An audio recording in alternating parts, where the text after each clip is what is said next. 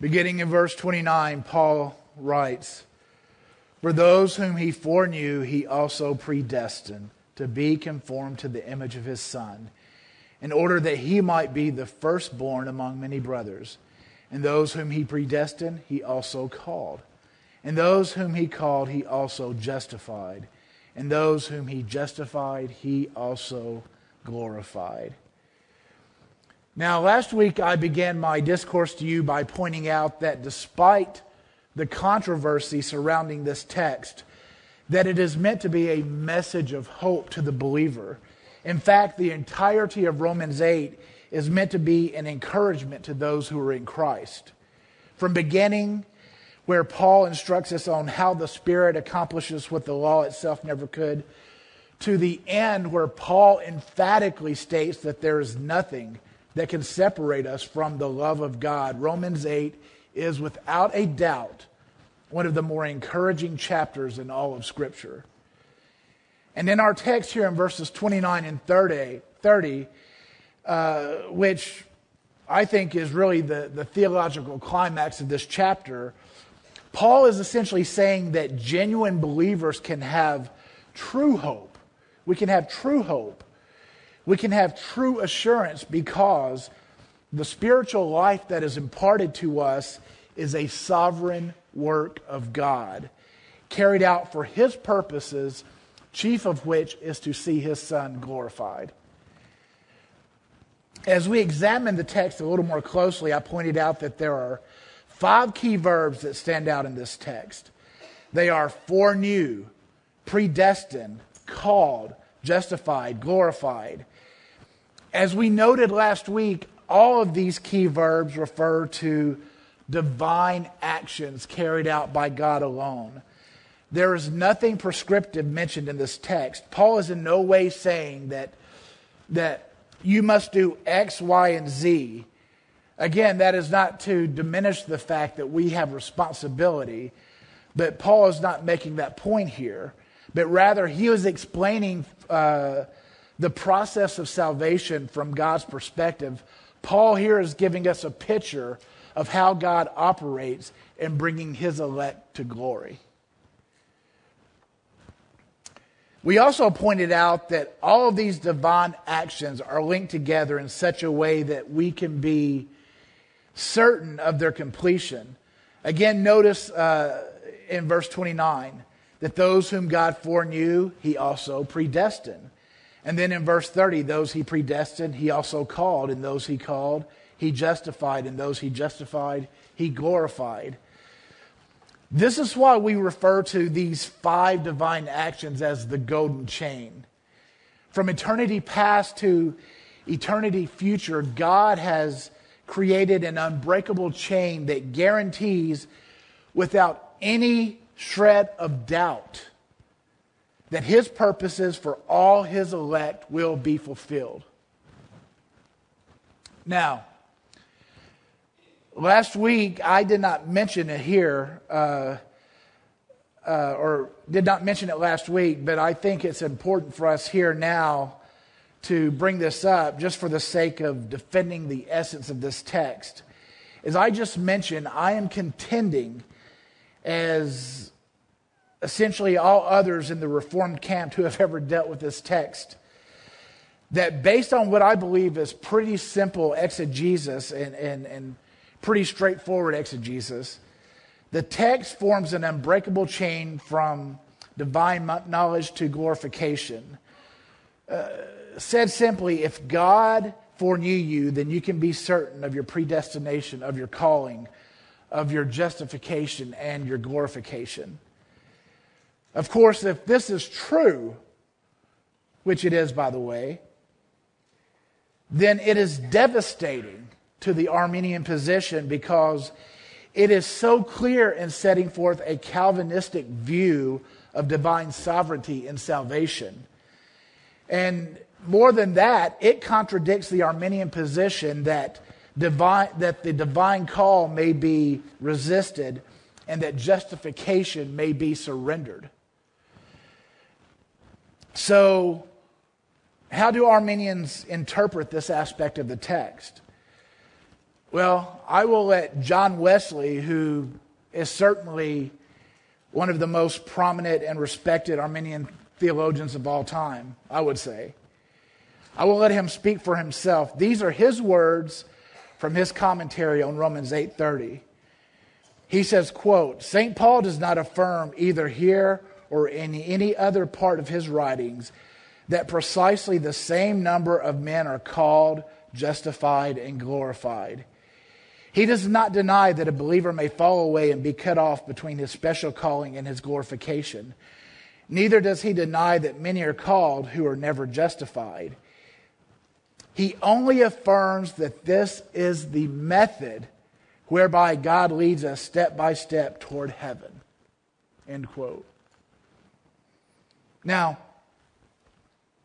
let me qualify what I'm about to say by acknowledging that Wesley is my spiritual superior in so many ways. He's John Wesley, right? He served with George Whitefield. We sing his little brother's hymns, right? But like so many in the Arminian camp, he is way off here. He's way off.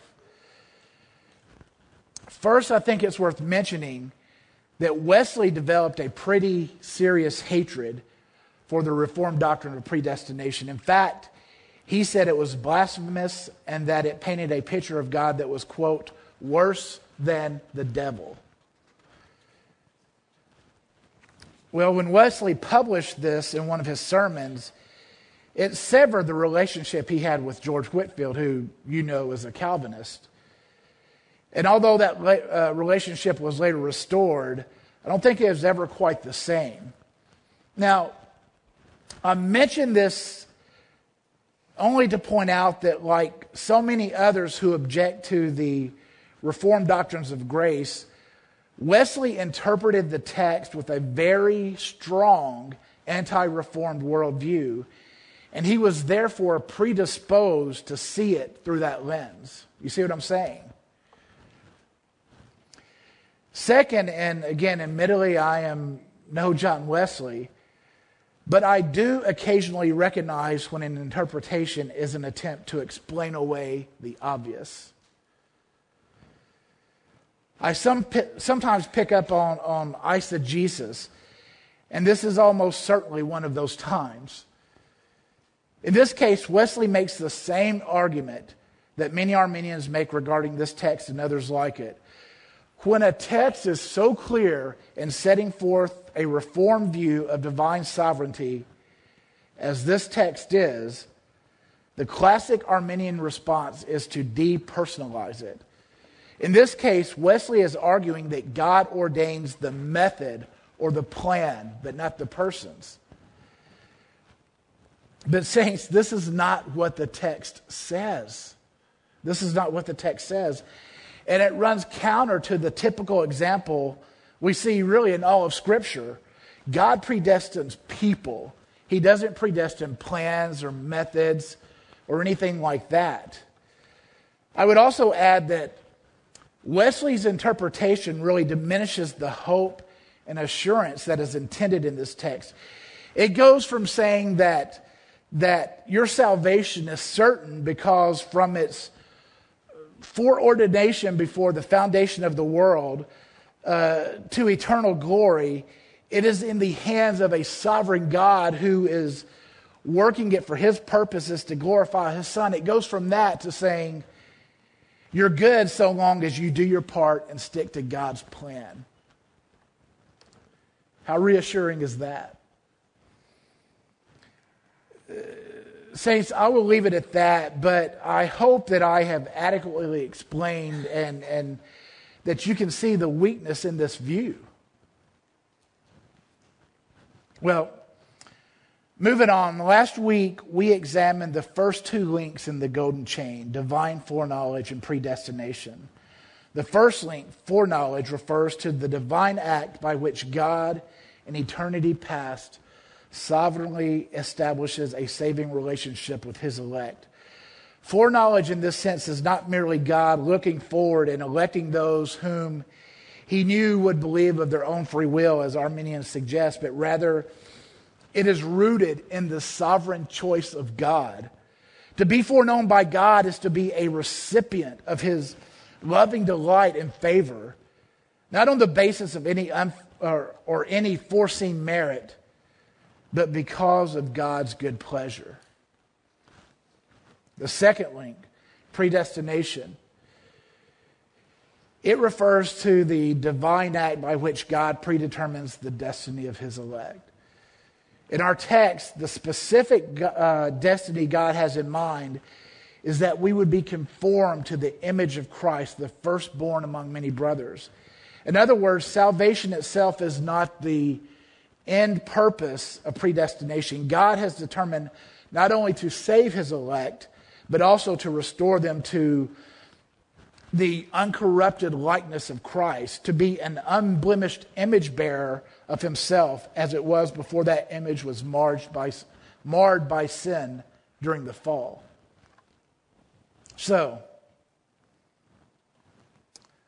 this brings us to our third link, and this is where I want to pick up today.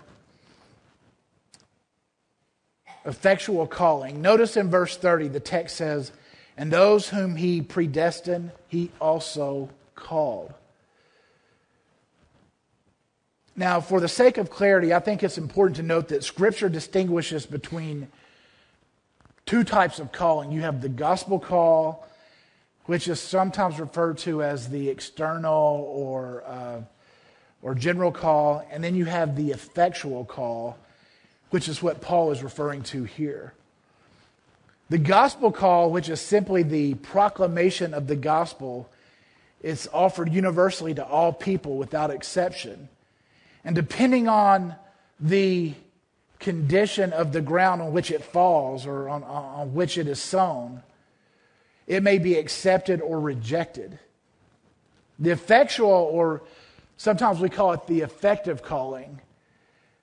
The effective calling, on the other hand, it is the divine act through which God irresistibly summons his elect to respond to the gospel with saving faith. We call it effectual or effective because it enables those who are otherwise incapable to respond to God in a positive way.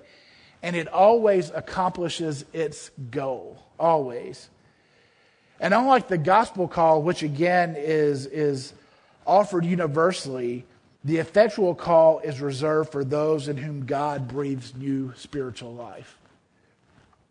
Now, some of you may be asking, how do we know we have two types of calling? And how do we know that we are dealing with the effectual call in this text?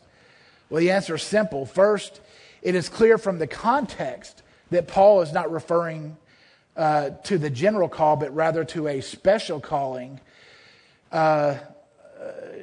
Going back to Romans 8:28, where Paul points out that all things work together for good for those who are called according to his purpose.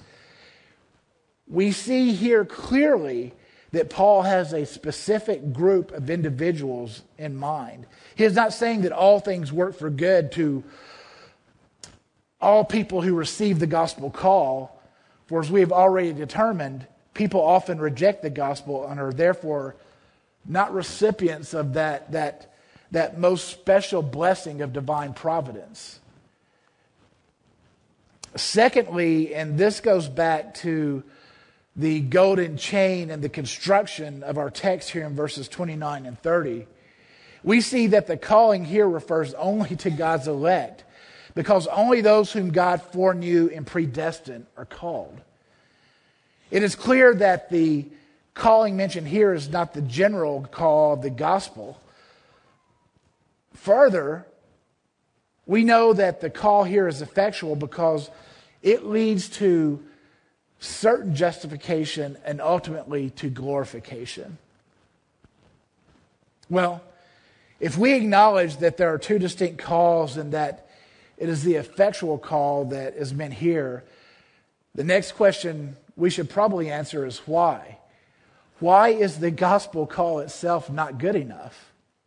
Why must God work in a person's heart to draw or summon him to saving faith? Well, again, the answer is simple. man in his own strength is wholly incapable of responding favorably to the gospel. Scripture makes this clear. Apart from God, man is dead. Man is dead. Ephesians 2, verses 1 through 3. Paul writes, "And you were dead in trespasses and sins in which you once walked, following the course of this world, following the prince of the power of the air, the spirit that is now at work in the sons of disobedience, among whom we all once lived in the passions of our flesh, carrying out the desires of the body and the mind, and were by nature children of wrath like the rest of mankind." Now, I want you to notice the inference here. Notice the inference. Our condition is not merely one of sickness, is it? It's not merely one of sickness. With sickness, there's still life. With sickness, there is always some hope of recovery. With sickness, measures may be taken to bring about healing. But with death, life is gone altogether. There is no hope of recovery. There are no measures a dead man can take to bring himself back to life. Right? To be dead spiritually means to be a slave to sin and to the will of the evil one. To be dead spiritually means to be on an inescapable pathway to hell. Paul further explains the natural man's inability in 1 Corinthians 2:14. He writes, "The natural person does not accept the things of the Spirit of God, for they are folly to him, and he is not able to understand them because they are spiritually discerned." In this text, again, the natural man, it refers to the unregenerate. Not only do they fail to truly accept and understand those things that come from the Spirit, they actually regard these things as foolishness. You know, we see this all the time, don't we? We see this all the time. People mock God. They mock His Word. They mock us for believing it. And not only that, here in Romans 8, back in verses 6 through 8, Paul writes, "For to set the mind on the flesh is death, but to set the mind on the Spirit is life and peace. For the mind that is set on the flesh is hostile to God, for it does not submit to God's law. Indeed, it cannot. Those who are in the flesh cannot please God." In other words, for those who are spiritually dead, for those who are in the flesh, there's more than just an unwillingness to accept the truth of God. There's hostility toward it. This really reveals the heart of the unbeliever. For the natural man, the things of God, they're a source of displeasure. They're a source of anger. They're even aggression. Do you see the helplessness here? Do you see it? How can a spiritual cadaver who is wholly incapable of accepting the things of God, who thinks the things of God are foolish and is hostile toward them, how can he ever respond in saving faith to the gospel?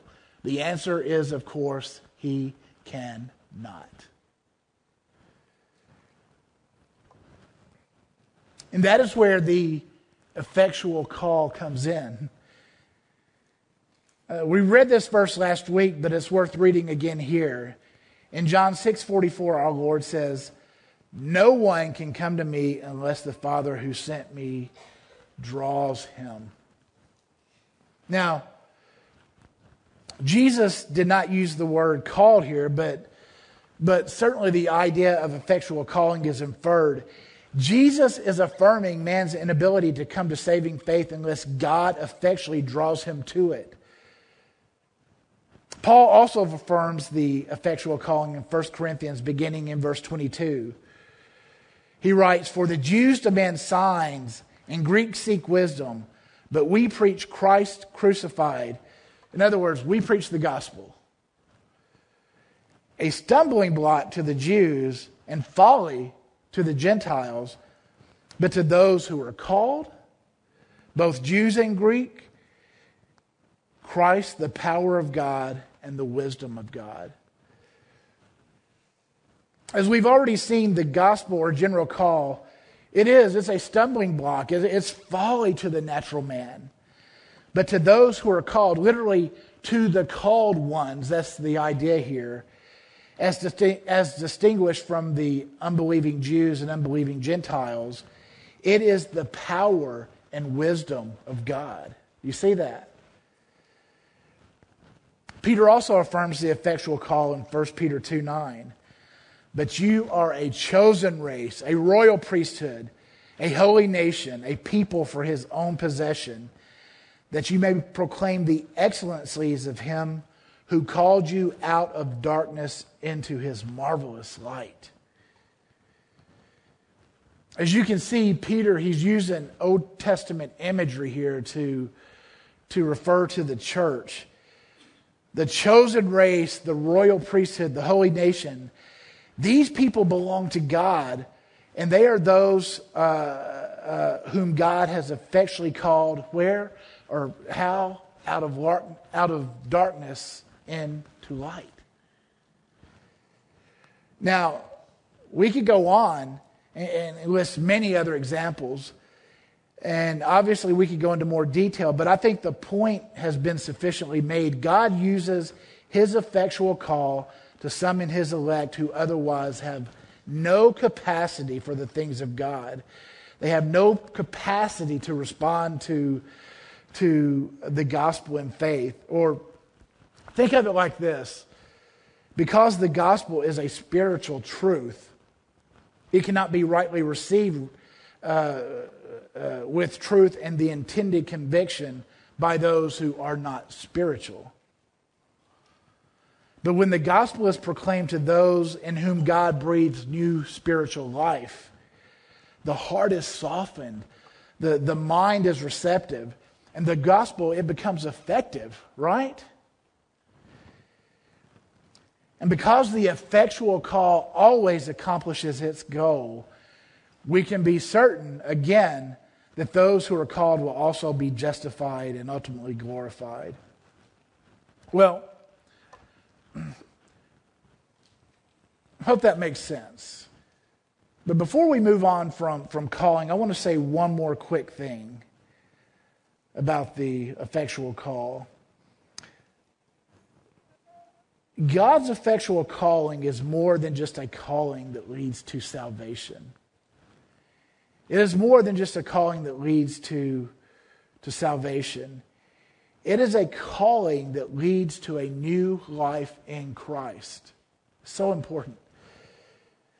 Now, for the sake of time, I will only provide a few quick examples, but we read in 1 Corinthians 1:9 that we are called into fellowship with Jesus Christ. We read in 1 Thessalonians 4:7 that we are called to a holy life. And in 1 Peter 2:21, we are called to follow Christ as an example of godly suffering, and so on. So many more. Now, I mentioned this to make what I think is a very important point. If we are going to be consistent, if we are going to say that the effectual call ultimately brings us to saving faith and is certain and that it's irresistible, then we also have to say that the calling to fellowship, to holiness, to suffering, etc., all of those things, these things are also certain and irresistible. Do you see that? The new spiritual life that has been breathed into those whom God effectually calls is not going to be satisfied with living according to the old nature, living according to the old man. It's not. The call from darkness into light is a summons to a life that separates us morally and spiritually from this evil world.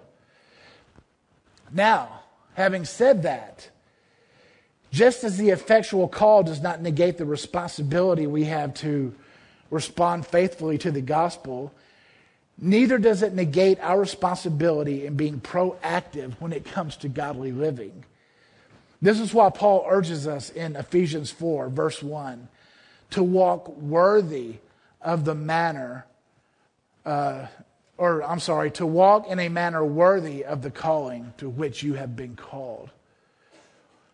Walk in a manner worthy of the calling to which you've been called. John Murray puts it like this. He says, quote, "The sovereignty and efficacy of the call do not relax human responsibility, but rather ground and confirm that responsibility. The magnitude of grace enhances that responsibility." You see that? Well, this brings us to our next link in the golden chain, justification. Again, notice in verse 30, Paul writes, and those whom he predestined, he also called. And those whom he called, he also justified. When it comes to the Christian faith, you cannot overstate the importance of having a right understanding of justification. You can't. In his commentary on Romans 4, John MacArthur writes, quote, "If there is a doctrine that the chief enemy of man and of God desires to undercut and distort, it is the doctrine of salvation. Every false religion of the world, whether a heretical branch of Christianity or a highly developed pagan religion, is founded on some form of salvation by works. Without exception, they teach that by one means or another, man can become right with deity. In other words, man can become justified by attaining righteousness in his own power." End quote. Wayne Grudem likewise affirms this in his systematic theology. He says, "A true view of justification is the dividing line between the biblical gospel of salvation by faith alone and all false gospels of salvation based on good works." Of course, the doctrine of justification was the primary issue behind the Reformation that we just celebrated.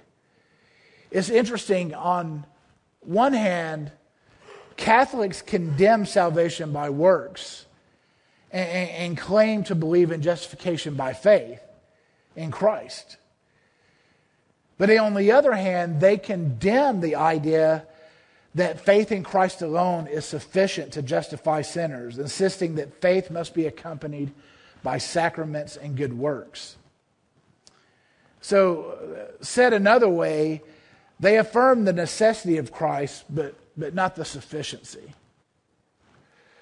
They believe that through the combination of faith, sacraments, and works, Christ's righteousness is gradually infused to the believer, enabling him to perform greater works and so on. Now, it's important to note that the infused righteousness here, it is not an imputed righteousness, which I will explain momentarily, but it is an actual objective attribute imparted by God to believers. Again, that's in the Catholic way of thinking. Now, just a little brief history here. As a Catholic monk, Luther struggled with the doctrine of justification. His Catholic education had taught him that in order to be justified, a person had to measure up to God's standards. And the proof of this, he had been taught, comes from Romans 1:17, which says, "For in it the righteousness of God is revealed from faith to faith, as it is written, the righteous shall live by faith." In other words, according to the Roman Church, for one to be righteous, he had to model the actual righteousness of God in his life. And here's the thing, Luther realized that he did not measure up. He realized he did not measure up. But he continued to meditate on Romans 1:17. And, he finally had that eureka moment. as he came to understand that the righteousness prescribed in this text did not refer to a divine attribute, but a divine activity in which God clothes sinners with the righteousness of Christ through faith. And man, you talk about having a weight lifted off your shoulders, right? Imagine coming to that understanding. And really, here's how Luther described his own experience. He writes, quote, "Night and day I pondered until I saw the connection between the justice of God and the statement that the just shall live by faith. Then I grasped that the justice of God is that righteousness by which, through grace and sheer mercy, God justifies us through faith. Thereupon I felt myself to be reborn and to have gone through open doors into paradise." Now, it's important to note here that Luther's discovery, it was not necessarily revolutionary. Others like Tertullian and Bernard of Clairvaux and many others before Luther, they understood this doctrine. They understood the doctrine of imputed righteousness. But in Luther's time, the Catholic Church had so corrupted the doctrine and really had used it to oppress the church that when justification was rightly understood and set forth, it was like seeing the sun for the first time after living in darkness all your life. So, with that brief history in mind, what is justification? Well, as we will see, Scripture teaches that justification is the divine act by which God pardons the sin of believers and imputes to them the righteousness of Christ, declaring them righteous in His sight. This idea is actually set forth in the word justified itself. As one of the common meanings we see in Scripture is to declare righteous. But this idea is perhaps most clearly set forth in Romans 4:5, which Darren read for us earlier. Here Paul writes, "And to the one who does not work but believes in Him who justifies the ungodly, his faith is counted as righteousness." The key word here, other than justified, is counted. Or some translations may say reckoned. I like that. It's reckoned. The word is from the Greek term logizomai, and it simply carries the idea of crediting something to another's account. That's the idea. Pretty simple. And if I may offer a very simple illustration here. Imagine you have a debt that you cannot pay back, but you have a rich older brother. We all wish we had a rich older brother, don't we? You have a rich older brother who has the funds to pay your debt back in full. So he and the creditor get together and they agree that he will pay the amount you owe and that the funds will be credited to your account. Thus, in your creditor's eyes, you are now debt-free because someone else paid the cost. That's the idea. Well, that is essentially the same thing that happens in justification. Because of sin, we all stand condemned before a holy and righteous, truly righteous God. There is nothing worthwhile, nothing good, no quality whatsoever that we possess that endures us to Him. Nothing. That Christ came to earth and lived a perfect, sinless life, and He possesses the righteousness that we so desperately need. But instead of just keeping that righteousness for Himself, through faith, God imputes that righteousness, the righteousness of Christ, to believers. In other words, God credits our otherwise spiritually bankrupt accounts with the righteousness of Christ, so that when God looks on us, He no longer sees the miserable wretches that we truly are, but He sees the unblemished righteousness of our Savior. That's the idea. And our sin, Well, God doesn't just sweep it under the rug, does he? His righteousness demands that the debt of our sins be paid. So, in what is both the best and worst trade-off in all of history, when God imputes the righteousness of Christ to our account, he also imputes our sin to Christ, which he pays for on the cross. Right? So what we see is that while faith is the means through which we secure justification, the faith has no power apart from God's redemptive grace, working through the atoning work of Christ on the cross. And that is exactly why a right understanding of this doctrine is so important. Apart from the imputed righteousness of Christ given by the grace of God, there is no hope for the believer. Let me say that again. Apart from the imputed righteousness of Christ given by grace from God, there is no hope for the believer. Whether it is through sacraments or good works or whatever, when we start thinking that the filthy rags that we bring to the equation are a needed addition to the righteous and atoning work of Christ, we undermine the sufficiency of that work, and in essence, we trade the righteousness of Christ for something far less.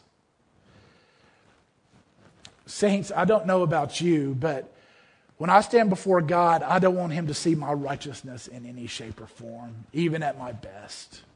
Even at my best. I want him to see the righteousness of my Savior, right?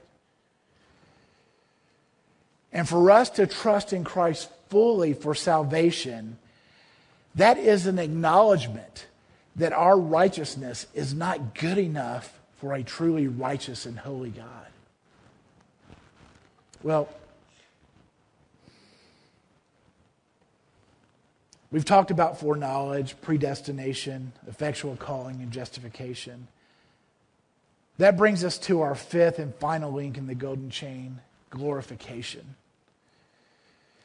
Going back to our text in Romans 8, notice again in verse 30, Paul writes, "And those whom he predestined, he also called. And those whom he called, he also justified. And those whom he justified, he also glorified." We talked about this some last week. The goal of predestination, which is to be conformed to the image of Christ. Glorification, it is the divine act by which God perfectly conforms believers to the likeness of Christ, both in body and soul. That's the idea. It is the final stage of redemption, the final perfection of sanctification, when we will be restored to pre-fall glory and perfectly reflect the glory of our Lord. Now,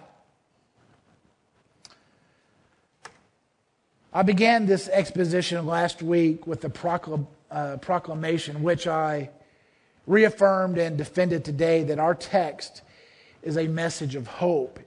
It's a message of assurance. And as part of that message of hope, God has seen fit to include the promise of future glorification.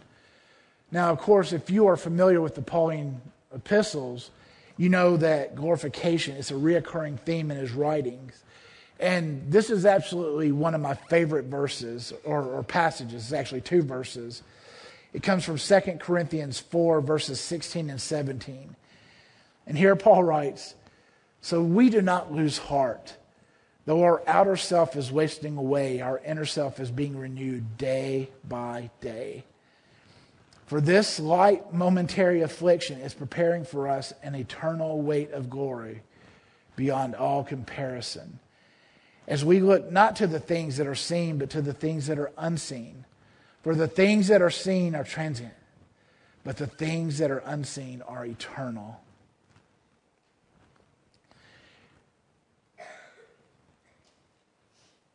I want you to put yourself in Paul's shoes for a moment. Imagine being persecuted on a regular basis for proclaiming the gospel. Imagine the physical pain of being beaten. Imagine the psychological pain of being imprisoned, sometime in a tiny stone cell. Imagine the fear you might have every time you open your mouth to share the gospel, to share the truth, because it could be the last words you ever say. Imagine that.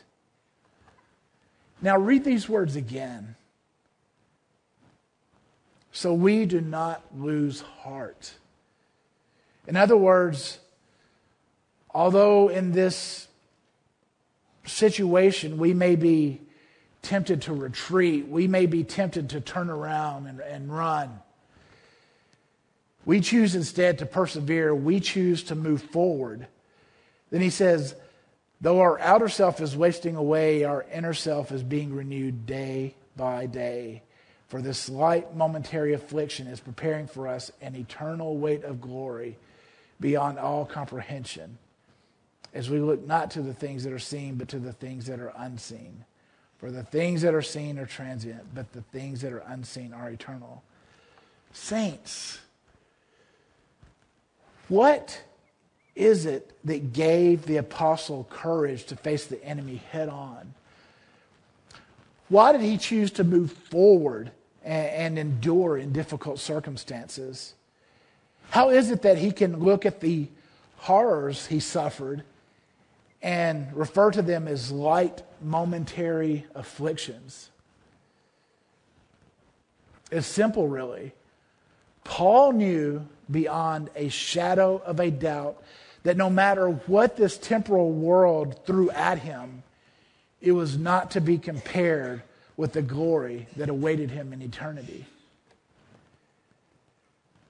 And Paul reiterates this idea here in Romans 8, verse 18. Love this verse. For I consider that the sufferings of this present time are not worth comparing with the glory that is to be revealed to us.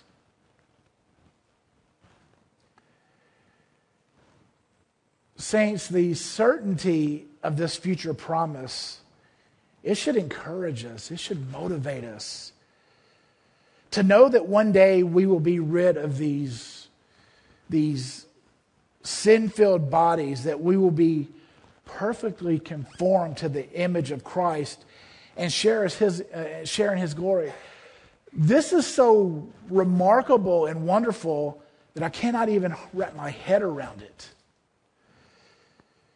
It almost doesn't seem real, but praise God, it is. To see the Son glorified in the glorification of the saints is the purpose of predestination. It's the purpose of our calling. In 2 Thessalonians 2:14, Paul writes, to this he called you through our gospel. And there's that word called again, by the way. So that you may obtain the glory of our Lord Jesus Christ. Saints, this promise is as ironclad as anything in all of Scripture. God has not called us only to see His plans for us fail.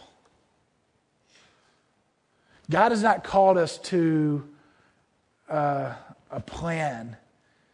God has not called us to a method. May we never even think that that's a possibility that God's plan will fail. May we never even think that. He has called us to share in that glory which will ultimately glorify His Son. Well, we're out of time, and I would like to close by sharing one last passage of Scripture. Philippians 3, beginning in verse 17. Paul writes, brothers, join in imitating me and keep your eyes on those who walk according to the example you have in us. For many of whom I have often told you and now tell you even with tears, walk as enemies of the cross of Christ. Their end is destruction. Their God is their belly, and they glory in their shame. With minds set on earthly things.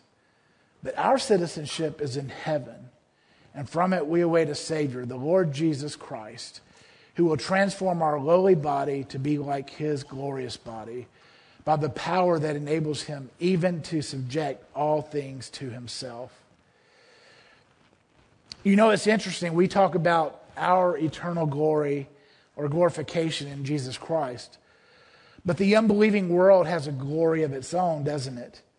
Paul tells us that it glories in its shame.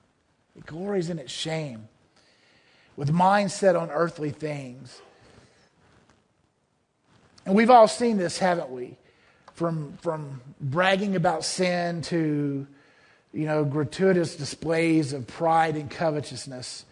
The world finds glory, I guess appropriately enough, in worldly things, in earthly things. But here's the sad thing. And believe me, people, I am preaching to myself here. When it comes to glory, it seems that Christians often have more in common with the unbelieving world than they do Paul and those who set a godly example. I've said this before, and if the Lord tarries and I keep living, it probably won't be the last time. But we are often way too at home in this present world. We are often way too at home here. And the question I have for us is why? Why are we so at home here? Why do we get caught up in the here and now? Why do we seek after those things that the world seeks when the glory of heaven awaits us? Saints, let us remember that we are citizens of an eternal kingdom where one day we will be restored to the sinless likeness of our Lord. Again, it's mind-blowing.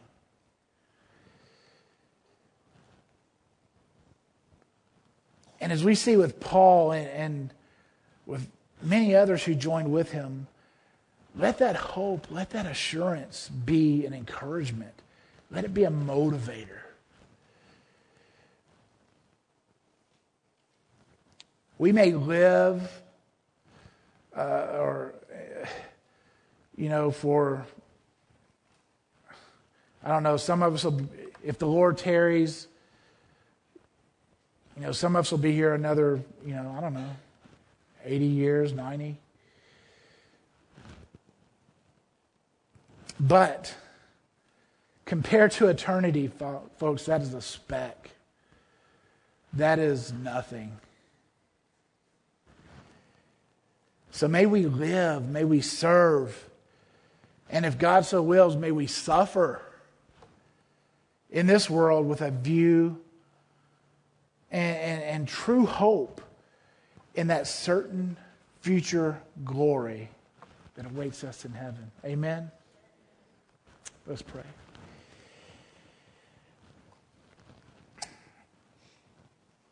Again, Father, these are remarkable truths. We are so humbled by them to think that one day we will be with you in heaven, to think that we will be rid of these